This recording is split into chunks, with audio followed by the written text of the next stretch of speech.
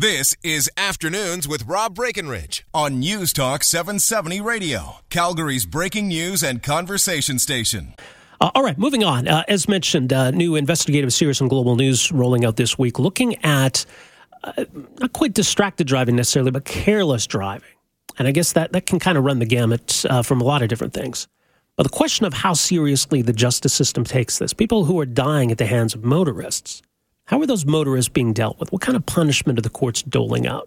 We've had some high-profile cases that indicate that certainly in at least some of these instances, people are getting off with more or less a slap on the wrist. Joining us on the line is Carolyn Jarvis, investigative reporter for Global News. Carolyn, thanks for making some time for us here. Thanks for having me. Okay, well, tell us a bit more, I guess, kind of about what prompted this investigation then. Well, as journalists, we tell oftentimes the same stories over and over and over again, and often they are tragic in nature. This was one of those stories that we had heard far too often, pedestrians and cyclists being seriously injured or struck and killed. But what we wanted to look at was how the justice system was dealing with these cases, because oftentimes you hear about these tragic occurrences and nobody follows them after that. Or in the odd case you do, and you hear about these measly penalties that are imposed. Well, what we did is we connected the dots. As journalists and as a network and as a media company, we stood back to look at the bigger picture and get a sense of perspective here.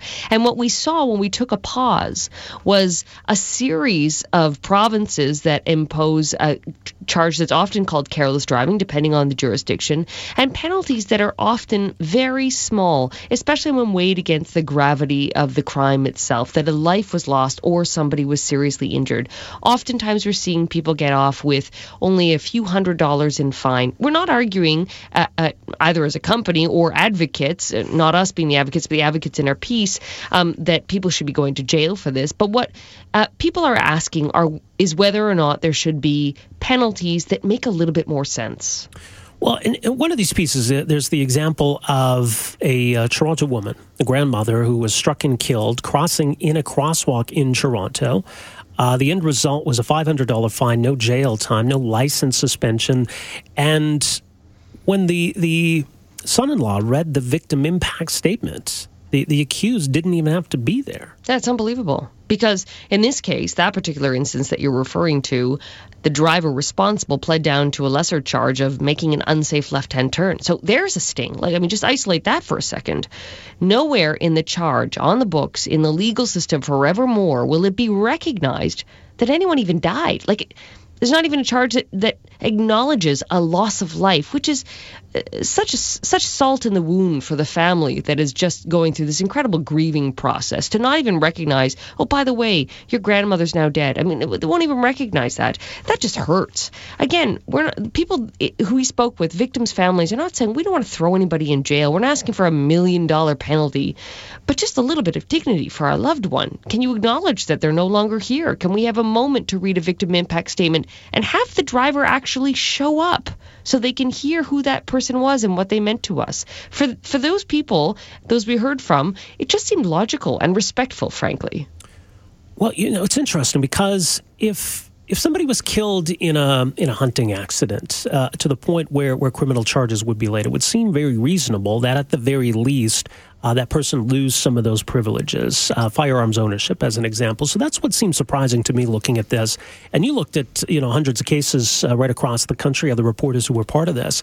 And in many of these cases, there was not even a license suspension, which just seems so baffling to me. And in some provinces, there isn't a provision for license suspension. In Ontario, there is, but because there wasn't a conviction on careless driving, just making an unsafe left-hand turn, that wasn't applicable in this case. In fact, this was one of the faults we found in the administration of law, was take Ontario as a snapshot. And let me just pause by saying, by no sense is this an Ontario-only story. This is a Canada story. This is a Calgary story, an Edmonton story, a Red Deer or Lethbridge story. It's happening in all corners of the country. But in Ontario, we looked at how many charges were laid under the Careless Driving Act, Highway Traffic Act, the careless driving provision.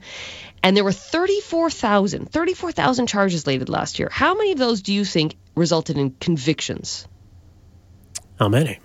5%, less than 5%, in fact, which means in the vast majority of cases, either people are being, the charges are being dismissed, or they're pleading down, which is most frequently what happens. They're pleading down to lesser charges, so that blowing a stop sign, making an unsafe left-hand turn, So that means somebody could have died in those instances. In some of them, not all of those 34,000, but in some of those instances, somebody could have died, and the courts will never acknowledge that. So this looks at, as I say, this looks at the situation right across the country, and I guess there's some consistency here because there are different laws in different provinces, but there seems to be that underlying consistency that there's not much difference from province to province.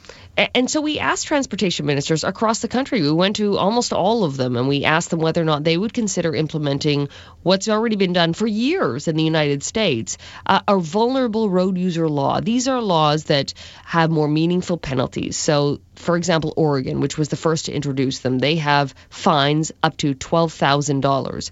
They require drivers to take a recertification course, a traffic safety course. They have to do community service that centers around road safety. So they're contributing back to road safety, things that are meaningful to the families and meaningful to the cause at hand, and send some sort of message of deterrence and prevention. They're not sending people to jail there. There's no jail provision. They just want to make sure that, one, road users who aren't encased in steel are protected, and two, the penalties are meaningful. All right, well, it's certainly an important issue. Much more at globalnews.ca. Carolyn, appreciate you making some time for us here. Thanks for this. Thanks for having me. All right, that's Carolyn Jarvis, investigative reporter with Global News, talking about this series that's going to roll out this week, spearheaded by Carolyn Jarvis with Global National, reporters right across the country, looking at the situation province to province. And that's what seems so surprising about this, is that you don't see much difference across the board, across the country. No, absolutely. We're seeing consistency with respect to how little these fines are and how rare it is that we're getting tough sentences for people that are on the receiving end. So we're hoping that this sparks a national dialogue, and that both on radio and television and online, all platforms that Corus Entertainment, Global News, and our chain of radio stations has, that there's a dialogue that Canadians engage with and connect with us about. Yeah. All right. Well, important work. Carolyn, thanks again for this. Thanks for having me. All right. There you go. Carolyn Jarvis with Global News. We're back with more right after this. Welcome back. 403-974-8255, 974-TALK. Someone texted to say, why aren't we using the charge of criminal negligence or criminal negligence causing death more often? I'm not sure why that is. I mean, you need to look at the facts of any given case. And maybe that speaks to intent to some extent, or where there was gross negligence. But it seems like in a lot of these cases, if somebody died, if somebody's run over in a crosswalk, doesn't that imply negligence? Got this text here from someone who says, my brother was killed by a professional driver that fell asleep, and he got a small fine. Nothing on his record. That's awful. There's probably a lot of stories like that out there. So it is surprising. You think when somebody dies, when a life is taken, you would assume that raises the seriousness considerably. That doesn't appear to be the case. So some of these have been high-profile stories, but a lot of them probably we've never heard of. In fact, there are hundreds of pedestrians and cyclists killed by vehicles every year. So how does the justice system deal with those who take lives while behind the wheel? And they looked at hundreds of cases right across the country. In almost every case we found, either no charges are laid, or if charges are laid, the penalties are usually nominal fines. In many cases, there was not even a license suspension. That's what seems so astounding to me. You've got the responsibility of having a driver's license, and you made a mistake or you did something stupid,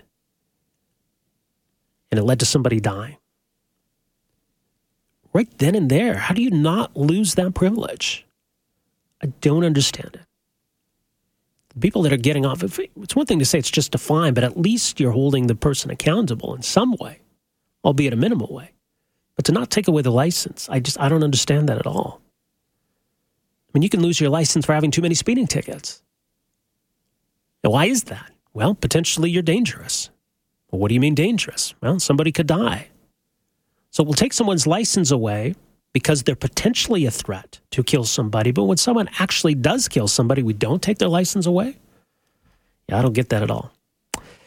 Anyway, 403-974-8255, 974-TALK. Like this case in Toronto we talked about 2 years ago. This grandmother killed in a crosswalk, $500 fine, no jail time, no license suspension.